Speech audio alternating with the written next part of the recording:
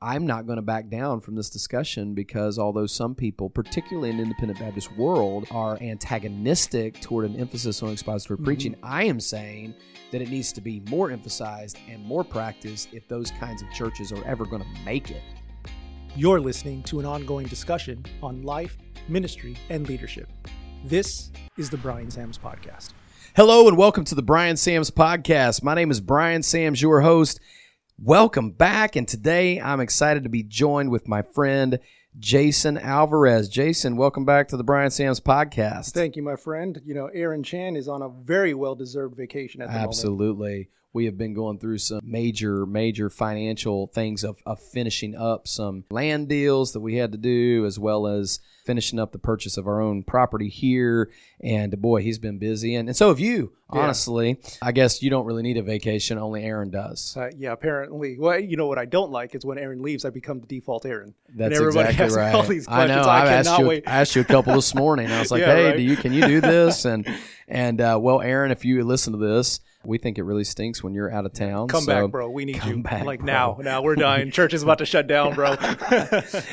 There's all kinds of problems waiting for you when you get back. Hey, look, so Jason, today we're actually finishing up. This is episode 8 of the preaching series that we've been doing. I just walked out of the studio recording some more lectures for our upcoming classes at Veritas Baptist College. You guys can check that out at vbc.edu. This fall and spring will be the inaugural preaching courses with me, Kurt Skelly, Carrie Schmidt, and Kenny Baldwin. It's going to be absolutely fantastic. What do you think about that lineup there for preaching classes, Jason? Man, I wish I had them in Bible college. You know, all I had was you. What an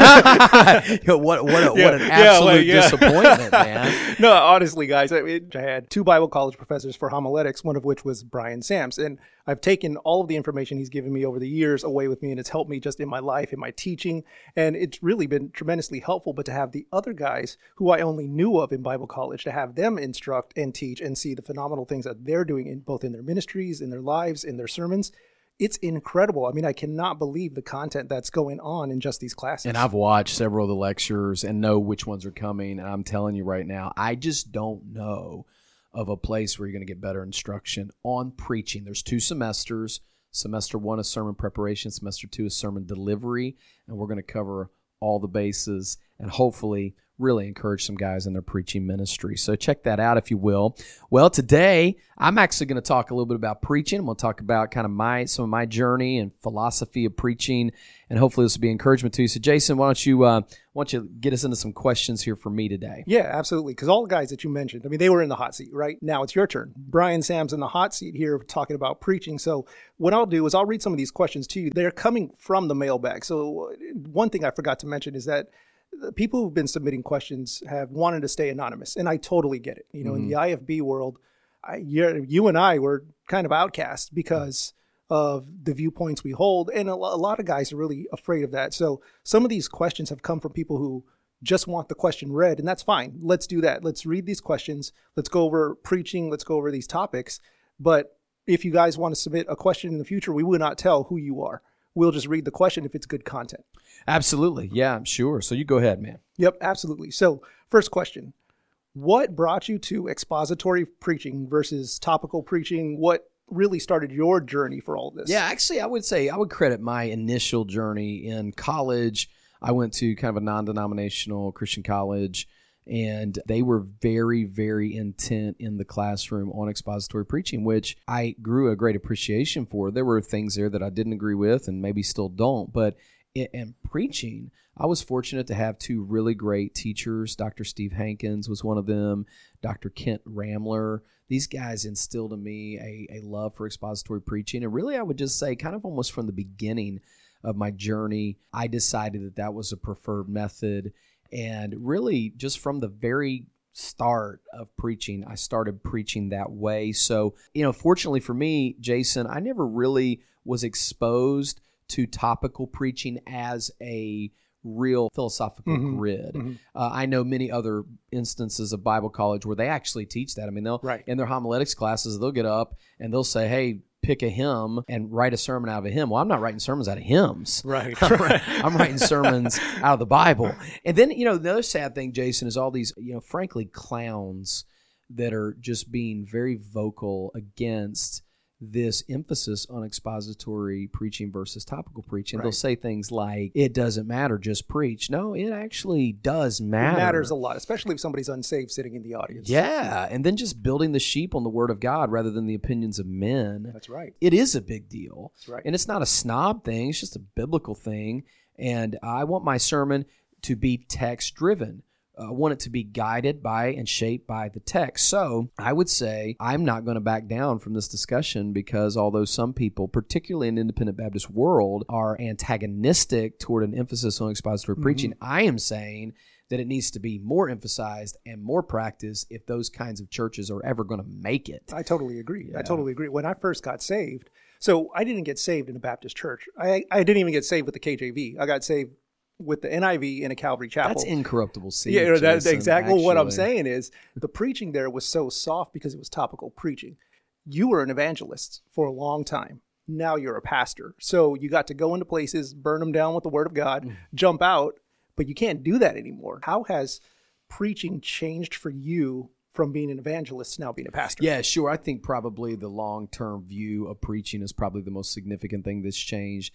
I think probably when I was an evangelist, preaching in churches and revival meetings, camps, conferences, all the things I was privileged to do, which I still do some of them. I will say this as a pin here, let me pin this. I think my preaching as an itinerant preacher has significantly changed because now I'm shaped with the thought of local church ministry. Right. So I would say the long-term view is the key here, that I now preach in long-term view. I'm not thinking what's going to happen in this week of meetings.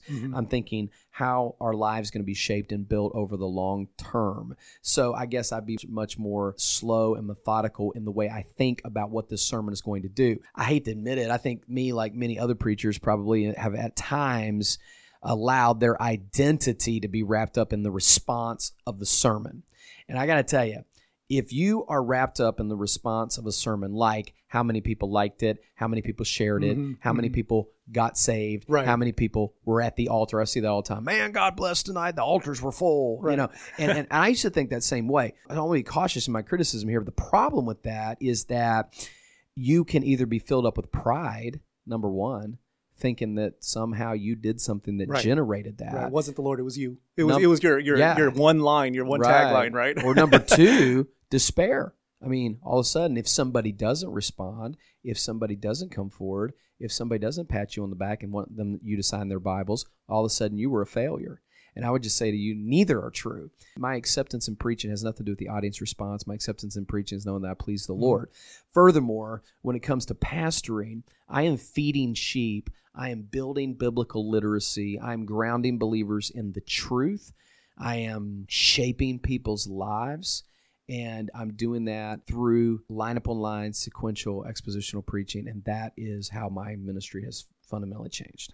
One of the things I've noticed is in the beginning, when I first came on staff here, a lot of the preaching was very just toward the people, very broad-based. But now we're getting very specific in our intention behind the messages. Like last week, we had a whole PowerPoint presentation very specific to volunteerism, what we were doing with River City Go and those kind of things. And that's tied directly into the message that we had for sending people out, you know, starting satellite churches and so forth. And it's just very pointed with what you're doing now, 4 years later, compared to how it was when I think we're still in the evangelist mindset. I was too. And I think at the very beginning of preaching here, I was really motivational. I was really trying to get the army up and rising again. I mean, I was looking out at Ezekiel 37, Valley of Dry Bones, so to speak. Right, exactly. And I was just trying to like mobilize an army. Now I'm realizing that probably had I gone back, I would have probably tried to go deeper than wider at the beginning and just really try to ground a philosophy in people rather than mobilizing a people. And that was a huge difference for me. Of course. And it has definitely shown in the preaching, in just your growth. I'm sure if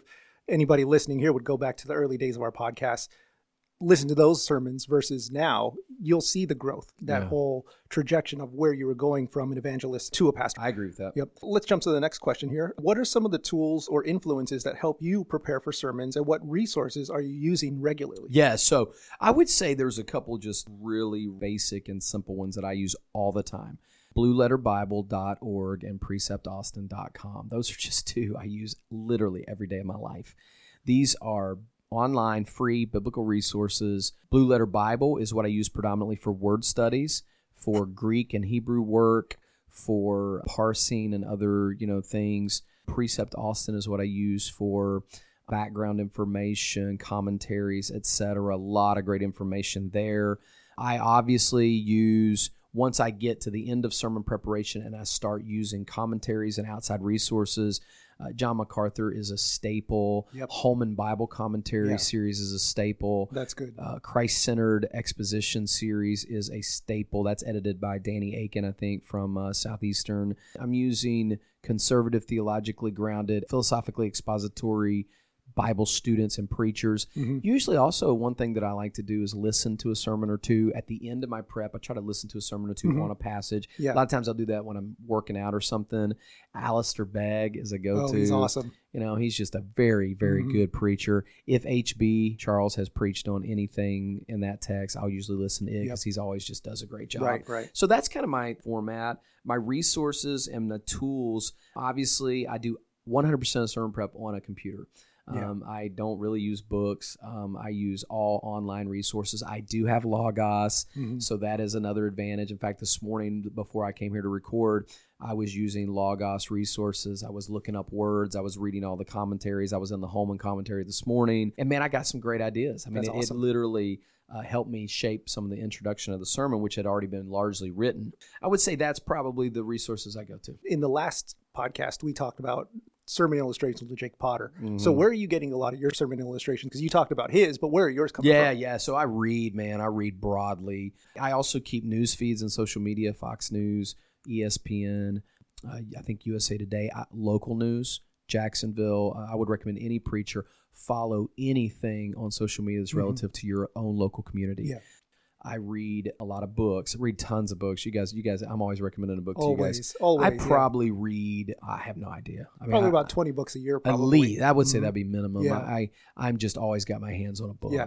I listen to audiobooks, tons. Right. I listen to them when I'm exercising and so on and so forth. And then I would say, still listen to a lot of preaching. And I mean, I'll steal sermons from that. Sermon illustrations. Not sermons. But the key to that, I would say, is if I use an illustration I hear from somebody, and those are typically like historical illustrations. Yeah. You never take a personal illustration from someone else. Hello. No, right, of course. But I know guys that have done that.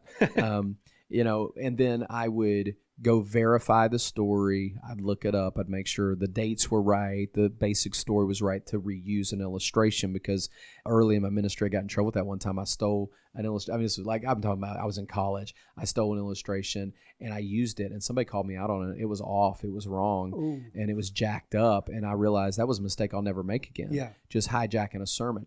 I also have just a general pool of sermon illustrations that I keep. I use Evernote. I use a tagging system. So if I'm preaching on the love of God, etc., I'm going to look that up in there to see if there's something that works. Also, when I use one of those illustrations, I tag it with the name, the title, and the date of the sermon that I preached. Because, you definitely don't want, I preached so many sermons here. I mean, how many sermons have I preached here in 4 years? My 4th anniversary is next week. So 4 years, I mean, I preached a couple hundred sermons here just on Sunday morning. Right. So you can't remember where you use sermon illustrations, so you have to have them notated. Those would be primary sources for me of sermon illustration. And then, of course, the personal life, personal stories. Sometimes, even when you listen to another preacher and they use a personal illustration, it'll jar your memory of something that happened actually in your life that you can use as well. Let's drill down a little bit on sermon illustrations. Is there any particular way that you feel you introduce them into the sermon? Because a lot of people don't know this, but it sounds like when you're preaching, you're winging it a lot of times. Yeah. But you're just really good at that, because I've seen your sermon illustrations and you're almost word for word going exactly what's on paper, but you make it flow so naturally. So what's the secret behind that? Well, I've always said about sermon illustrations, don't tell me, show me. Meaning, don't tell me I'm going to illustrate it this way, or let me share with you an illustration, because that's just weak. Just get into the illustration. I would also say, secondly, I work an immense amount on internalization. Most people don't think I use sermon notes. I do. Every sermon that I preach has between 7 and 8 pages of print. You've seen my sermon notes. Oh, yeah, I've seen them. Yeah. And they're fairly detailed. I have all my verses are written out. A lot of my explanation is written out. All color-coded. Broken down into paragraphs. It's very extensive. And people don't realize that. You're just good at just putting it together. Well, I just lectured on finalization in a sermon prep, and I think it's important that what your final product is, how you put a sermon together at the end, is just as important as the development of the sermon itself. If you take like something that looks like a term paper, a research paper to the pulpit, it's going to be hard to communicate that.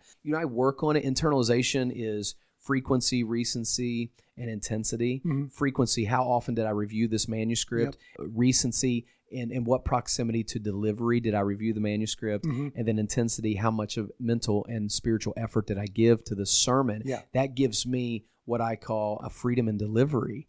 That's not even counting the dependency on the Holy Spirit and the other elements that go into the actual moment of delivery. But the law of familiarity is what I just gave you, being familiar with your material so that you can essentially preach without notes. That's how that works. Well, yeah, and let's talk about that a little bit, because I know typically you're trying to get your sermons to me, and for those of you who don't know, I'm the guy who does the media in the church and put the sermons together for the PowerPoints, all those things. So pastor tries to get his sermons to me by Wednesday. That means the entire outline, all the notes, any illustrations that he would have are ready to go by Wednesday. That leaves you basically 4 days to get familiar with the sermon, which you do. You revisit that. Yo, absolutely. I give Jason, even detailed as it may seem, it's still a bit of a skeleton. I usually finish the sermon on Thursday, like completed, like it's done, ready to fire. Then Friday and even Saturday, I can give myself a little bit to review. And that's that law of recency and frequency and intensity. Look, guys, if you're finishing your sermons on Saturday night, you're going to fail. I'm telling you. That's right. That if you it's the old Saturday night special. If you finish your sermon on Saturday night, you have no time to review. You have no time to let it saturate. You have no time to edit. You have no time to review. Look, that's like turning a first draft of a research paper. You turn it in, and I know in 5 seconds if my students in college turned in a half-butt research paper.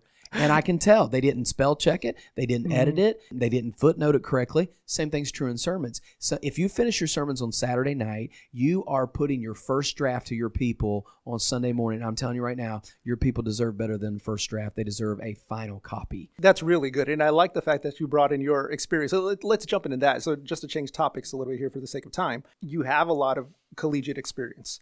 You're still right now in school. Most people don't know this. You're actually working on your doctorate. You are a full-time dean of students. You're a full-time teacher. There's so much you have going on. So why don't you talk to us a little bit about how that experience has made you a better communicator, what it's doing for you in the pulpit, and how you could see it helping you going forward? Oh, sure, yeah. College has changed the way that I communicated and preached. Number one, when I first started teaching in college some 10 years ago, actually 11 years ago now, I was asked to teach preaching, which was overwhelming. I didn't know that was going to happen.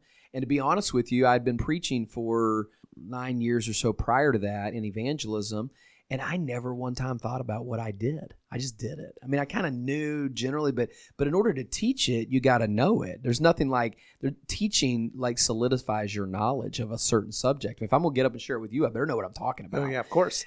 So, the lecture I just gave a few minutes ago on a video camera, I mean, that's after years of study and research. It was a 30-minute message with about 20 years of experience behind it. Right. So the thing about teaching is it forced me to break down my sermon prep process into digestible and understandable terms to give to students to reproduce. Nothing like teaching, man. So that totally transformed me. That forced me to think through the process. I have an introductory lecture called An Overview of the Steps of Sermon Preparation. It's actually a lecture I just delivered. I would love to deliver that in any places I could. It just shows kind of in synopsis form what happens from the very first second of sermon preparation to the end. And that teaching forced me to basically break it all down to where now what I practice is what I teach. And so even forcing myself to learn it so that I could teach it made me communicate it better overall. And then I think, just with communication, is just experience is probably the best thing with overall communication skills. There are certain rhetorical devices that you can use. I don't need to get into that right now. But as far as eye contact, familiarity with your sermon, freedom from notes, all those things, because I had to teach it. And then, of course, when I was out in California teaching, and then I would step up to preach in chapel, here's the thing. I had 150 eyes of just my preacher boys looking at me, and I'm looking at them, and they're watching me model what I said they were supposed to do. So, man, that made me really craft the art so that I wasn't telling them to do one thing and then not doing it myself. So I think that really helped me. No, and that's absolutely perfect. And I know that's going to help a lot of guys here because most after Bible college are going to go and continue to get educated and continue to grow. And I'm just thinking back to the podcast episode that you did with Carrie Schmidt, where you talked about there is a difference between having a deep collegiate background, being here a pastor in the South, and the different mindsets to whom you're preaching, the preparation, the communication, all of that goes behind it. And the fact that you never stop growing in this area is something that I really think our listeners should pay attention to. Well, I think that learning and communication, learning and preaching is something that you never stop doing. And I think for me, I view myself as a pastor not outside of the greenhouse. And Carrie, if you listen to this, you'll appreciate that I just use your greenhouse model. I am not outside of the greenhouse managing the greenhouse. I'm in the greenhouse growing with the congregation. So for me, I believe that a pastor who doesn't continue to grow, this is one of the huge mistakes of a bad philosophy of ministry, is that there's like, if you have this independent Baptist mindset of how things are supposed to be done and what a mature Christian looks like, you can hit a lid. A mature Christian goes soul winning on Saturdays, wears a certain uniform. That's right. Doesn't watch certain things, doesn't do certain things, and you just have this checklist. And here's the thing: once you reach that, you're a mature Christian. The problem with that is, where do you grow from there? Right. So those things are just false. Same thing with preaching. If you think that just a certain set of homiletical or hermeneutical rules make you a good preacher and you never have to learn alliteration, anything else. Right? As long as you got your alliterated points, oh yeah, of course, you got to alliterate. Even if you're not preaching the Bible, at least alliterate, right, because exactly. we all know that if you have your 5S outline, standards, soul winning, scriptures, separation, and Southern Baptist, if you have those 5 things in your sermon, it's going to be good. So it doesn't matter what you preach, right? Exactly. Hold the line on this, and this. Don't quit this, and this, and this. And literally, it's just iconic. It is absolutely the way some guys preach. It's terrible. Yeah. And when you stop growing, that's exactly what happens. You're absolutely right about puppet. That. Well, all right. So now that we've given a glimpse into your mind, and a lot's going on in there, what is it that you want to share with our listeners about advice, some encouragement about beginning pastors, beginning preachers, how they sharpen up? What helped you be sharp? How do you stay sharp? And what encouragement would you give? Yeah, sure. Well, I think first and foremost, I would tell a young pastor to not preach for the show, to not preach for the pizzazz, so to speak, of it, to not preach to see results, to not preach for the big response, but to preach with feeding the sheep in mind. I will not budge 1 inch on encouraging a young pastor to preach expositional, sequential, book, line upon line sermons, because it's the way to feed the flock. How can you obey the admonition to teach the whole counsel of God if you don't do that? So avoid the trap of trying to do something impressive, try to make a big splash, focus on doing routine, mundane things faithfully over the long haul, rather than doing bigger things faster and better with more recognition. Secondly, I would say this: completely untether yourself from any other opinions of men or people and commit yourself to the book. And I know we say we're committed to the book, but we're really not. There are preachers that are probably listening to this and some that won't, who literally, there are things that they won't do in their church that they even know they should do in their church. If they were going to do it to please God, they would do it. But because of some other pastor or some other identity structure within the Independent Baptist, or any group for that matter, they won't do it because they're fearful. And if a man is controlling your pulpit, not the Holy Spirit, you're in big trouble. To me, it frees yourself. It allows you to preach the word. It frees you from your identity being wrapped up in responses and making big splashes. It just makes you that faithful shepherd of God's flock. It will keep you there over the long haul. It makes a huge difference in the way you do it. I remember you preached, or did we just do a podcast on ministry idols? Yeah. What was? Yeah. So that's probably a whole nother subject, I'm sure. Yeah. There were ministry hours. Why don't we just bridge that to maybe one of these next upcoming episodes? But essentially, what God did in my first 4 years, really probably the first 2, was He smashed certain ministry idols that were erected in my heart that I didn't even know they were there. Right. Things like fear of man, things like materialism, things like, frankly, lack of compassion, things like results identity rather than gospel identity. And I could go on, but the truth is, guys, you got to get those idols out if you're going to purely preach the word and purely be led by the Holy Spirit and purely have God's power on your ministry. it won't come unless you commit kind of in the areas that I just described. That's exactly the point. I mean, I remember when we were supposed to have a staff meeting, you said, we're not doing a staff meeting, guys. We're going to talk about ministry idols. And you laid this all down in front of us as a staff. And it was like a light bulb went off, right? From that point on, the ministry started to grow because we kind of just let go of some of the things that we thought were important when they really weren't. They were just, being tied back to either California. It's funny, Jason. I else. think our ministry at River City, as many people as have complimented or from the outside have looked and said, "Oh wow, it looks like it's going great there." The fact of the matter is, I don't think it really got started till last summer. Right. And Agreed. in the end of my third year, we had a little bit of a crisis, and God was working me through this, and He was forging some things in my heart. I think right now we're just now starting to taste what real ministry looks like. And as I kind of wrap this up, last night I had dinner with a brand new family in our church, and I was a little unsure of where they were philosophically. They come from a very, very strong independent Baptist church in another city, and I was like, man, I don't know where they really are. But to have that conversation with them and realize that part of the reason of them coming here was for the purpose of that ministry that they needed and they wanted and longed for. I'm starting to see God is now building His church His way, rather than me trying to put a square peg philosophy into a round hole of God's will. Oh yeah, it only took us 4 years of trying to do ministry the old way. Yeah, right? The way that didn't work. I would say frankly. definitely the first two, and definitely the first 6 to 9 months. Oh yes, it was the driver, it was the builder, it was the evangelistic thing coming out of me, and I didn't really understand how biblical ministry and preaching would shape that kind of right. All thing. we tried to do was take an idea that somebody else was doing and do it here. Was all you know. And it didn't and I work. think that's the interesting thing too, Jason, when you think of these young guys that are trying to get out and do their own thing. It's not a bad thing, guy. What you're doing is you're doing what you learn, but here you got to find your own person. You got to find your own shoes. You got to find your own way. And if you let other people dictate that, you're going to have a mediocre pulpit at best, and you're certainly going to have a hindered ministry for sure. I think that it would be better for guys to clean off the slate, not have their minds shaped by the way they were trained as much as they do shaping and forging themselves with a committed philosophy of a biblical shepherd and a biblical preacher, and free themselves from what so much of ministry success has been labeled as, and just kind of get away from that. And I think, Jason, it all goes back to the pulpit. I think the pulpit is the place. It's where you're fleshing out what really matters to you, to your people. Oh, absolutely, because right now nobody's coming for programs. Oh, yeah. I mean, guys, if coronavirus didn't teach you anything, it should have taught you that the programs of your church are completely meaningless. I mean, we are program hindered. We have nothing going on Monday through Saturday at our church. Nothing. There's nothing to do.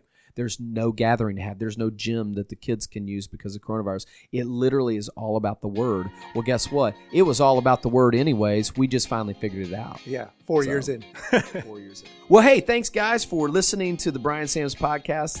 Again, this has been Bryan Sams, your host. Thank you, Jason, for joining us today, and thank you for listening. Until next time, God bless you. We'll see you soon.